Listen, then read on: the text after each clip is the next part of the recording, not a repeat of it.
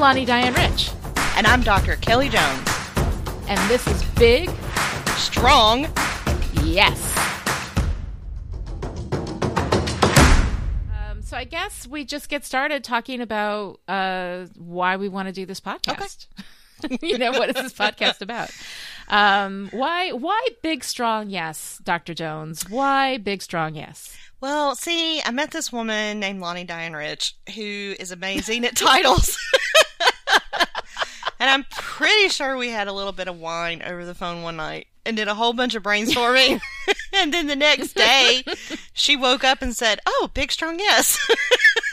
Yeah, no, it takes forever. Like, this is the thing. Either the title is immediate or it takes forever. But, we've got these 3 books. Right. We've got Rising Strong, about, like, the courage to get up after a fall. We've got Big Magic, which is all about, and again, it's, like, all about courage. It's about the courage to be creative and to pursue yourself as a creative person, and to pursue the things that you want to do creatively. And then we've got Year of Yes, written by Shonda Rhimes.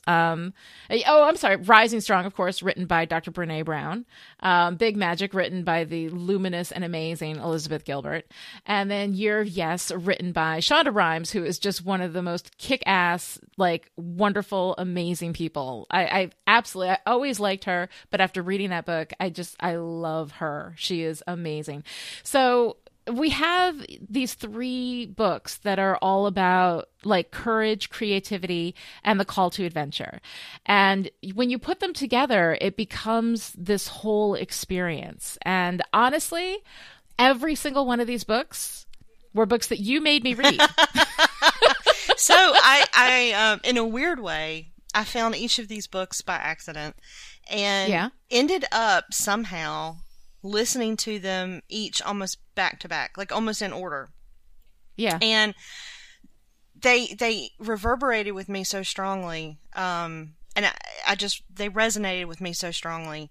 And I had such a strong reaction to each of them, but listening to them together was just amazing. And they became like a holy trinity for me, these 3 books. Yeah. And these are 3 very different women, but they're very strong women, and they're very comfortable in their own skins, and I think they've worked very hard to become that way. And I think that they have very personal journeys that they share through this work, but they share it in a way that is, while sometimes very difficult. I mean, some of the parts of these books is challenging, but they do that in a way to uplift others, and share their stories as a way of helping people.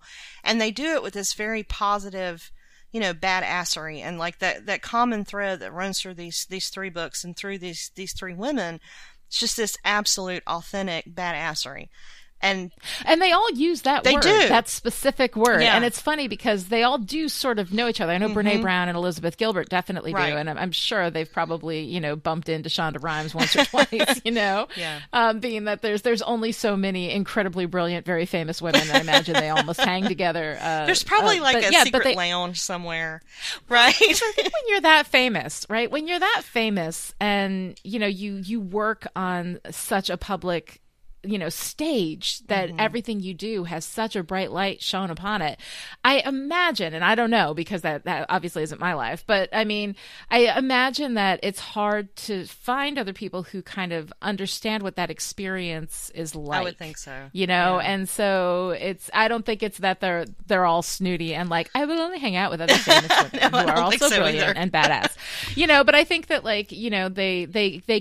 they're all cut from a very similar cloth. Yeah. And they have experiences that very few people could really understand, and it's not to say that they can't have a friend who isn't that, but I mean, I just imagine, in my perfect world, I imagine the 3 of them hanging out and having mimosas. Oh, me too. Together. Absolutely. I like that. Me too. I like that idea. I have them all at like a beach cottage, and they're all secretly working on a book together that, they will then make available to the world. But I think the other thing that connects their work for me is this idea of storytelling and the way that they each approach storytelling. And so this is Dr. Brené Brown. I think this is her 5th or 6th book, but this one resonated with me the strongest of all her work because she took a much more personal approach to storytelling in this book. Mm-hmm. And it's funny because in Big Magic, Elizabeth Gilbert actually talks about helping Brene Brown with the creativity needed to write Rising Strong. Yeah. And then all three of these are available as audiobooks, and each woman read her own book. Her own book, which is so fantastic, because I actually have a few Brene Brown audiobooks, and I can't listen to them neither. because it's one of those perfect, those perfect, almost robotic voices that's made for voiceover for like commercials in like a 15 or 30-second, but like to have a whole book read by that. And I don't want to like slam this, because this woman has this obviously, very beautiful, highly trained voice, but I want somebody who's real. I want to hear the voice of the author. And I actually generally prefer books that are read by the actual author rather than books that are, read by a professional like voice person. Me too. Except for my books. Because the woman who read my books, the woman who read my Lucy March books is Amanda Ronconi. She's an amazing actress, and she does have that that very personal sense, and she does an amazing job with my books that I would never be able to do. But aside from her, well, it's funny though, because Amanda Ronconi is one of those narrators that made me start listening to audiobooks. And when I first got into Audible, I started searching for books by narrator, which I never would have done, so I ended up but reading, some of them are so good. So that was what led me to Molly Harper and her fabulous funny books and stories that I wouldn't have heard otherwise. But the idea of following a narrator instead of a writer was kind of intriguing. It's a new thing. Yeah. It really is. But Amanda Ronconi is so worth following. Yeah, she's amazing. I love her. She is fantastic. And some of my other favorite, like Jocelyn Jackson, is one of my favorite authors. And she's an amazing narrator. I mean, she I love listening to her books when she reads them. It just adds this, she was also an actress. Yeah, and she's amazing. Yeah. But it just adds this. She's wonderful. I love her. Yeah, this element of voice and authenticity, and it just feels more like they're sharing their story with you. And I loved hearing, I listened to each of these on audio before I bought the hard copy of the books, and just kind of fell in love with them that way. And then I became like an annoying disciple and started forcing these books on all of my friends. And I was like, you have to read this, and this. No, it was really good though, because like, I was at a point, like I'm recently, divorced for the second time. Thank you very much. And so I'm going through this whole process, and it's been, I don't mind telling everybody, like the most devastating experience of my life, because of a lot of details, which I'm not going to go into here, just to say that it's been very, very difficult. And you, of course, being my friend and helping me work through this stuff, you like, listen to me cry and weep and scream, and you'd be like, all right, so these books. I'm like, okay, fine. By the way, because I wasn't in the mood. Like, you need these books. You need these books more than anybody in the world has ever needed a book. You need these books. No, I know. But I'm like, so you fall in a cave, and people are coming by with ropes and pickaxes and emergency bottles of water. And I'm like, dude, you need this book. You need these books. But you know what? It was really good for me. Like, and I was, sometimes people will recommend something to me and I'm resistant. Like, I just don't feel like I'm in the mood for it. And the thing is, like, at that point, it was like being shivved in the stomach and left on the side of the road, like what happened to me and the way that it happened and as fast as it happened, and I was just there bleeding and clutching my gut and trying to like take every breath so that I just stayed alive, and I was unable, like the only thing I could do was watch like terrible 1990 sitcoms. I watched all of Cheers, I watched all of Frasier, I watched all of Friends, baby. I watched like all of these like 90, like it was bad is what I'm saying. It was bad, and then I was like, all right, I'm like, Kelly's telling me I need to listen to these books. I'm going to listen to these books. And I started with Brene Brown with Rising Strong. Yeah, I'm sorry about that. I couldn't do it. It was too hard. I should have mixed up the order. I think, exactly. No, it was really good. But the thing, Brene Brown, and we're starting the podcast with Brene Brown. That is the toughest material to get through because it is so raw and it's so personal, but it's been really good. But Big Magic was actually the one that I was able to, what Big Magic did, because I'm a writer and I've been, creative for years, and I've been doing this kind of work, and I love, that kind of thing. Yeah. And so what Big Magic did for me was it reintroduced me to myself. Like I'd forgotten who I was, throughout the course of my marriage. I had more and more lost who I was, lost connection with myself. Right. And Big Magic was able to allow me to reconnect with myself, and with that part of me that is creative, and a part of me like that hadn't suffered the trauma. Like the creative part of me was still whole and complete. Everything else, was shivved and bleeding on the side of the road. But the creative part of me was still whole and complete. And when I was able to hold on to that with, Big Magic, that gave me enough strength to get through Rising Strong, which was difficult. Yeah. And it's difficult material, especially because, one of the things that there's this podcast called The Moth. I don't know, have you ever listened to that? Yeah, it's like a storytelling podcast, right? So one of the pieces of advice that they give people who come on The Moth is that they need to speak from the scar, not the wound, which means that if you have a story to tell that is deeply personal and traumatic, like you can't have that experience and then come on The Moth and talk about it, a week or a month or even a year later. Right. Like you have to let it heal over and then you can talk about it, And because of, my situation, the last 6 months of my life that I've been basically, all wound, no scar, and so trying to deal with, all of these things that you need to address in Rising Strong, which is all about, you've fallen on your face. Right. Your whole life has fallen apart. I lost my husband and my business and everything that I thought was real in the world, like what I believed in was not real. And then I discovered that, and that was awful, So there were all these things that I had to like pick up and figure out, and Rising Strong worked through that. And I was still wounded, but Big Magic had given me just enough to hold on to that I could like work through that. And then I went into Year of Yes. Yeah. And Year of Yes is, because Big Magic is about creativity, and Rising Strong is about courage and finding it within yourself to get back up, which can sometimes be the most difficult thing. And then Year of Yes is about, okay, what are you going to do now? Right. Right. What action are you going to take? So having these 3 books, over the last, I would say like 8 weeks or so that I've been listening to them at your urging, it has been like almost a miraculous part of this healing process for me, even though I'm still obviously in the wound, but I'm more scar than I was, Yeah. And I'm not as much like that fresh wound the way that I was before. And you're building scar tissue every day, which is, amazing. Mm-hmm. But I do think that these books do offer some really incredible tools, not just for healing, but for doing more than healing, right?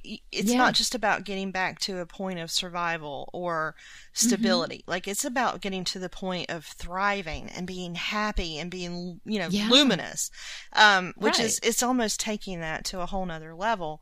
But it's funny because years and years ago, I actually learned the concept of towering from you. Oh, right, the towering. Right, the towering. And I think about that all the time. Let me explain what that is for people who don't know. You explain that because you taught that to me. I did. Yeah. I actually used it in a book I wrote some years ago called The Fortune Quilt. And I wanted to write a book about somebody who had been towered, which is basically there's this tarot card called the Tower. And it is the worst tarot card. It is the one, like, you look at it and it's just horrifying. Like, the image on the tower almost, all of the art can be different from tarot deck to tarot deck, but usually the tower is always horrifying. It's like this tower, it's crumbling at its base, it's tilting over, it's in the midst of falling. People are jumping off the top to their most certain death. And people are screaming and crying. Often there's lightning, in the background. Right. There's like everything is falling apart. And what that is that there are certain points in your life where everything falls apart. everything just crumbles to the ground. Everything that you built your life on just crumbles to the ground. And there may be some people out there who haven't had this experience. I tend to have it every, 6 or 7 years. It's a thing. Me too. But the towering is one of the things that's great about the tower. The tower experience is horrifying, and surviving it is a really difficult thing to do because it's so terrifying. But once you're done, once your ass has hit the ground, and you look back at all the crumbled pieces of stone around you that had been your life, you slowly can pick them up and rebuild something that is stronger and that is better, and that you've learned from that experience and you've built something new, and so that's like the positive side of the towering. But, to be towered, to have your whole life just completely crumble, and then you've got to find a way to rebuild it. It's a really great place to work for fiction because, one of the great things about fiction is you torment the characters as much as possible, and there's nothing that torments people more than a good towering. So I'm sorry, go ahead. What were you saying about the towering? No, so it was just the thought that if you've been through a towering, first of all, let's get together and have a glass of wine because damn. But, absolutely. but then you're on the ground, and you're flat. And I always picture this for some reason that there's also a lot of mud in this scene.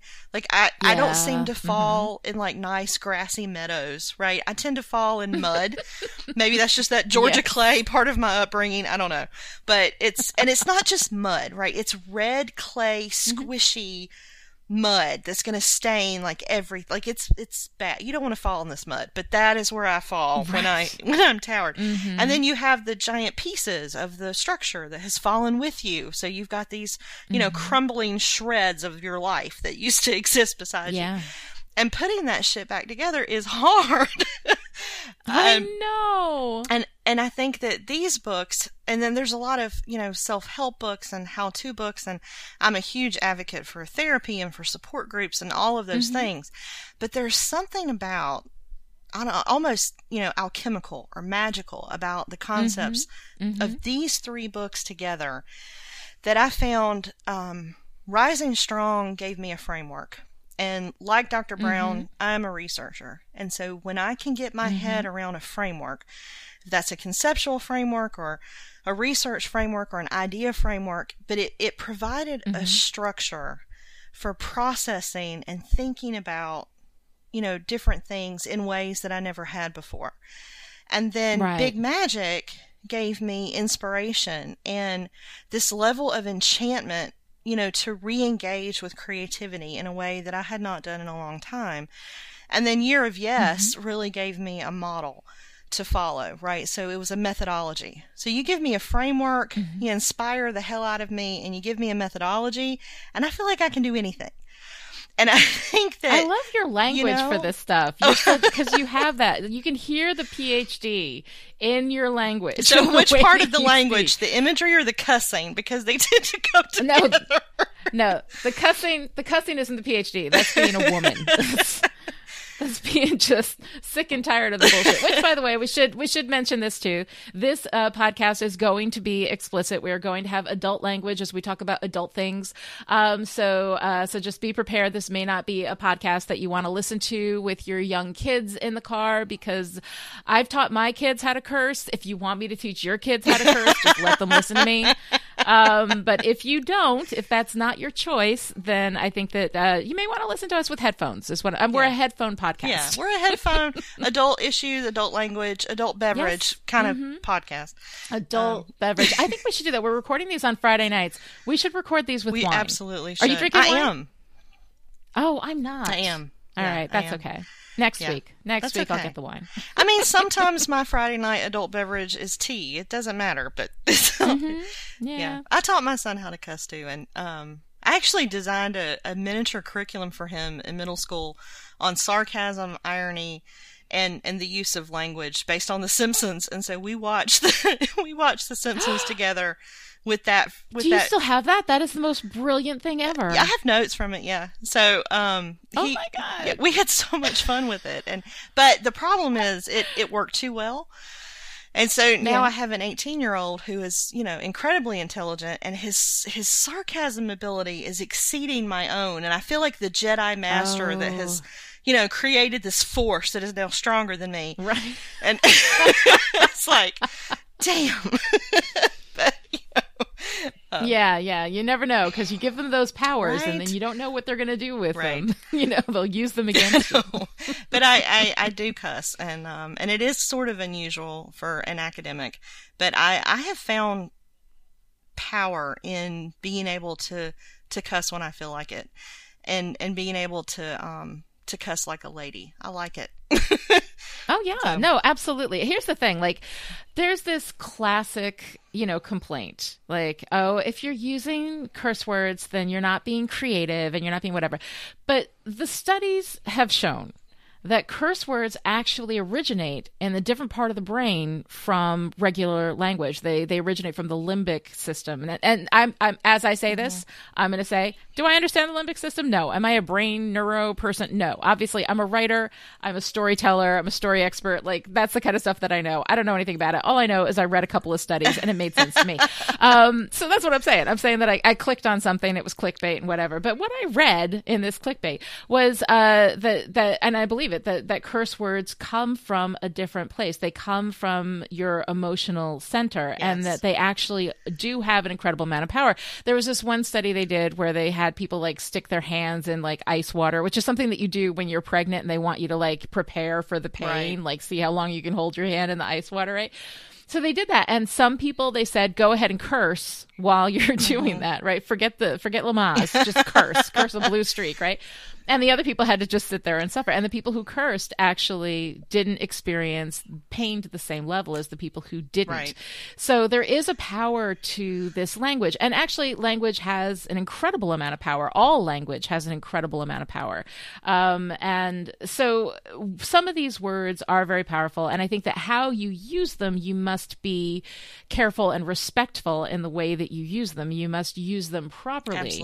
Absolutely. To curse, constantly all the time, you lose the power, you lose the magic in the word. So it's definitely, this isn't going to be like a blue streak type of podcast. No. But every now and again, when we got to drop, an F-bomb or something like that, I think that it's appropriate that we do that. And that's totally fine, because we are dealing with very real, very personal, sometimes somewhat difficult, discussions. And so we're going to be very real when we discuss them. Well, and I will say too, and a warning here, I'm going to drop an F-bomb in just a second with a quote. But, go for it, baby. So, and what you're saying about cussing in that part of the brain is actually true. And I am a PhD, and I can speak to the neurology of it. Yes. But it also comes from meme theory. And so we can talk about the sociological construct of cussing. If someone really wants to get that much into a debate with me, I will provide footnotes and we will make it a party.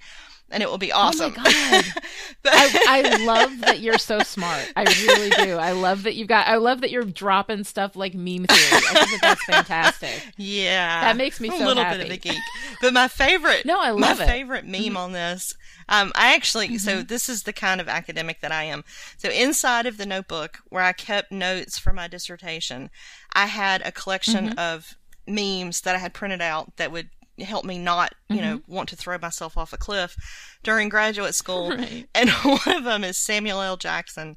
And it says, studies have shown that intelligent people swear more than stupid motherfuckers. And it was like my favorite research quote of all time. And I think finally my dissertation chair was like, you're not putting that in your study. I was like, oh, come on, please. So that's no fun. I know, right? So there you go. An academic who cusses. Yes. No, I like it. I think that's great. Okay, so in the first book, Rising Strong, we're going to start with the research and storytelling as methodology, which is sort of an introduction that Dr. Brown has in that book.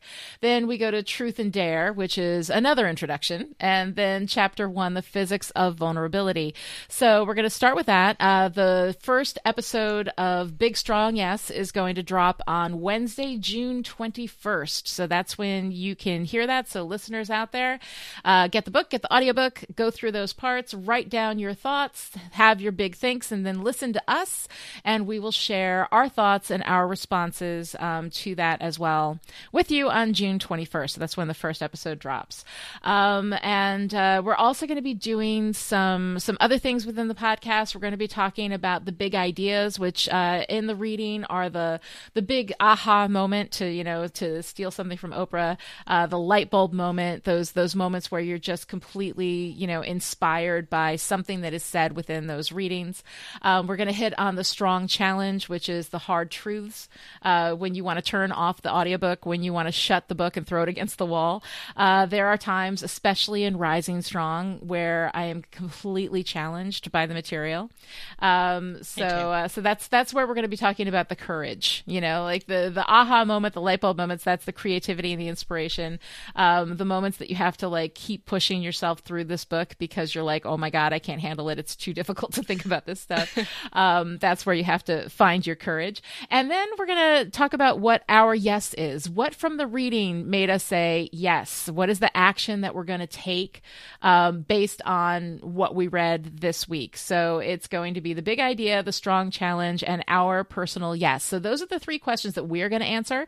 And listeners, if you want to answer them too, that would be fantastic. We will have a forum available at chipperish.com/forum, open for Big Strong Yes, where everybody can come in and have discussions about the material. So that's going to be available. It's going to be pretty fun. Oh, it's going to be awesome. And for those of you who are not as into, public forum discussion of your most personal thoughts and feelings, you can send an email to BSY for Big Strong Yes, but it's just BSY at chipperish.com. And that is an email address that both Dr. Jones and I will be taking a look at. So you can send anything you like. You can send questions for the podcast. If you have questions you'd like to ask us, you can send them there. You can put them on the forum. You can tweet. I am at Lonnie Diane Rich, and Dr. Jones is at Fried Scholar. So one of the things that I am challenging myself to do through this process is to journal.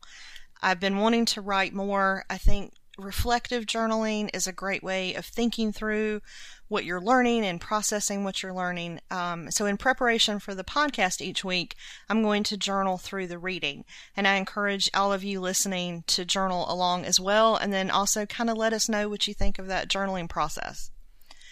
Oh, yeah. I got to say, I'm so resistant to journaling. I am too. I don't know why I'm so resistant to journaling, but usually when I'm resistant to something, it means that it's the exact thing that I have to do. Me too. I am resistant to journaling because I am hard-headed and stubborn, and it takes me learning a lesson about 14 times, which is why I get tired on a regular basis. Yeah. Because the universe keeps saying, hey, dummy, you know how you like to write and you really enjoy the feeling of a pen on paper, and you know the fact that your brain processes stuff this way? Why don't you journal? And I'm like, nah, I'm good. I know. So I'm a writer. I can write fiction, but I'm just like, I don't particularly care for journaling. I think there's something about me getting into like my feelings. Yeah. Like I hate that. Me too. I hate talking so about my freaking feelings. Yeah. But vulnerability, really not important. Really. Yeah, not really my strong suit. I'm not. Not into it. Yeah. But I do think I'll get a lot more out of this. So I've listened to these books multiple times. I've read them. But I think that shifting from passive reader, no matter how passionately engaged you are as a passive reader, there is something about becoming active by either doing your own writing, leading this discussion, talking about this books with friends. The power of the reading comes in that transformation that happens when you write about it, when you talk about it, when you apply it. So I'm really, really pushing myself to do that. All right, I'll do it with you. Okay, awesome. I'll do it even though I really don't want to. Yeah, I think we're going to end up saying that phrase a whole lot during this. I think so too, but it's all process, about the courage. Right? It's courage, creativity, and the call to adventure. None of which you're going to want to do. Exactly. But you should do them anyway. Yeah. Nobody said this was going to be stuff that you actually want to do. Exactly.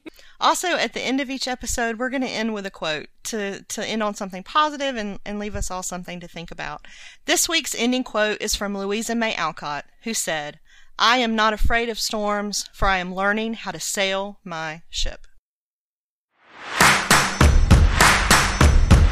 Big Strong Yes is a Chipperish media production and is entirely funded by listeners like you. To find out how you can support Big Strong Yes and everything Chipperish Media does, visit patreon.com/Chipperish. Thanks, y'all.